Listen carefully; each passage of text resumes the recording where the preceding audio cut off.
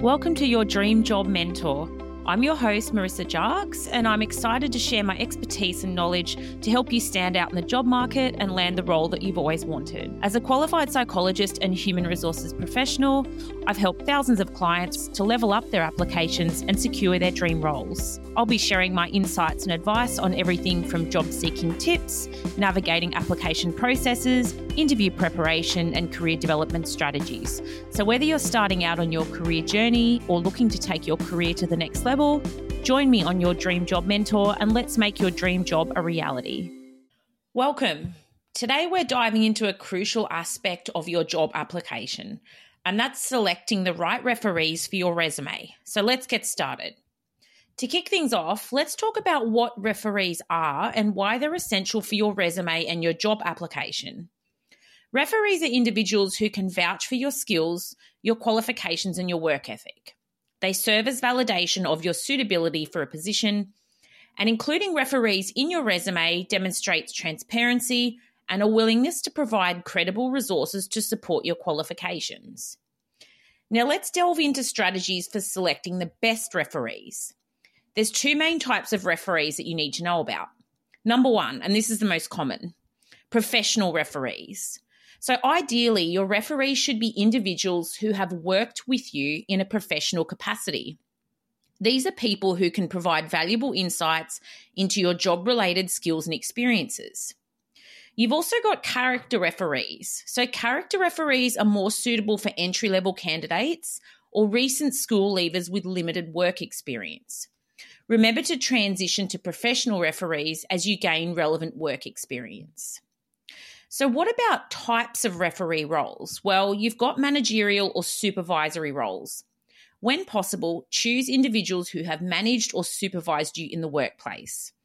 They can offer a comprehensive perspective on your work performance and your contributions to previous organisations. Subordinates. So in some cases, particularly if you've held leadership roles where you've supervised others, subordinates can provide unique insights into your leadership and your management skills.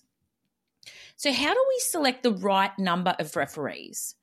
When it comes to the number of referees to include, I would aim for a minimum of 2 and a maximum of 4.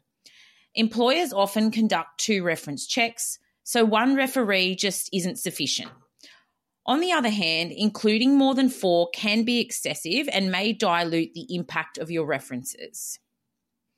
So what essential referee information do you need to provide? Well, this is what I'd recommend. You need to provide their full name, the position title of the referee, the organisation they work for, the phone number, and an email address. Reference checks these days are typically conducted by email, so including an email address is super important. If we're going to cover other referee matters, I wonder if you've ever been tempted to put referees on request. My hot tip is that I would avoid putting referees on request in your resume. While it may seem like a time saver, it's often best to include your referees up front. This approach streamlines the hiring process for recruiters, saving everyone time and effort. The harder that you make the recruitment process by putting up roadblocks for time-poor hiring managers, the lower the chances of you progressing forward. Now, what about if you're concerned about your current manager knowing that you're looking for jobs and you don't want to jeopardise your employment? Applicant concerns about current employers being contacted by potential new employers are valid. In tackling this issue, my suggestions are wait until the interview stage.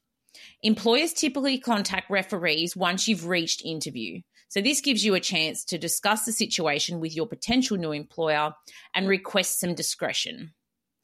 Also, open communication. Have an open conversation with your potential new employer about your concerns. Express your desire to keep your job search confidential until you're further along in the hiring process. In conclusion, selecting the right referees for your resume is a vital step in the job application process.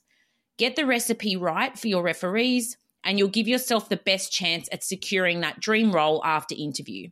I'll catch you next week. Thank you for tuning in to your Dream Job Mentor, your go-to podcast for expert advice on how to craft effective job applications, ace your interviews, and land your dream job. If you're looking for further information and support, I encourage you to visit my website at www.dreamjobconsulting.com.au, where you'll find a wealth of educational resources, including blogs that cover a range of topics that are relevant to job seekers like you. Don't forget to sign up for our newsletter to stay up to date on the latest tips, advice, specials and events. For questions, you can book a complimentary call with me via my website or take advantage of one of my one-on-one interview coaching sessions. Thank you for listening, and I can't wait to hear about your success stories.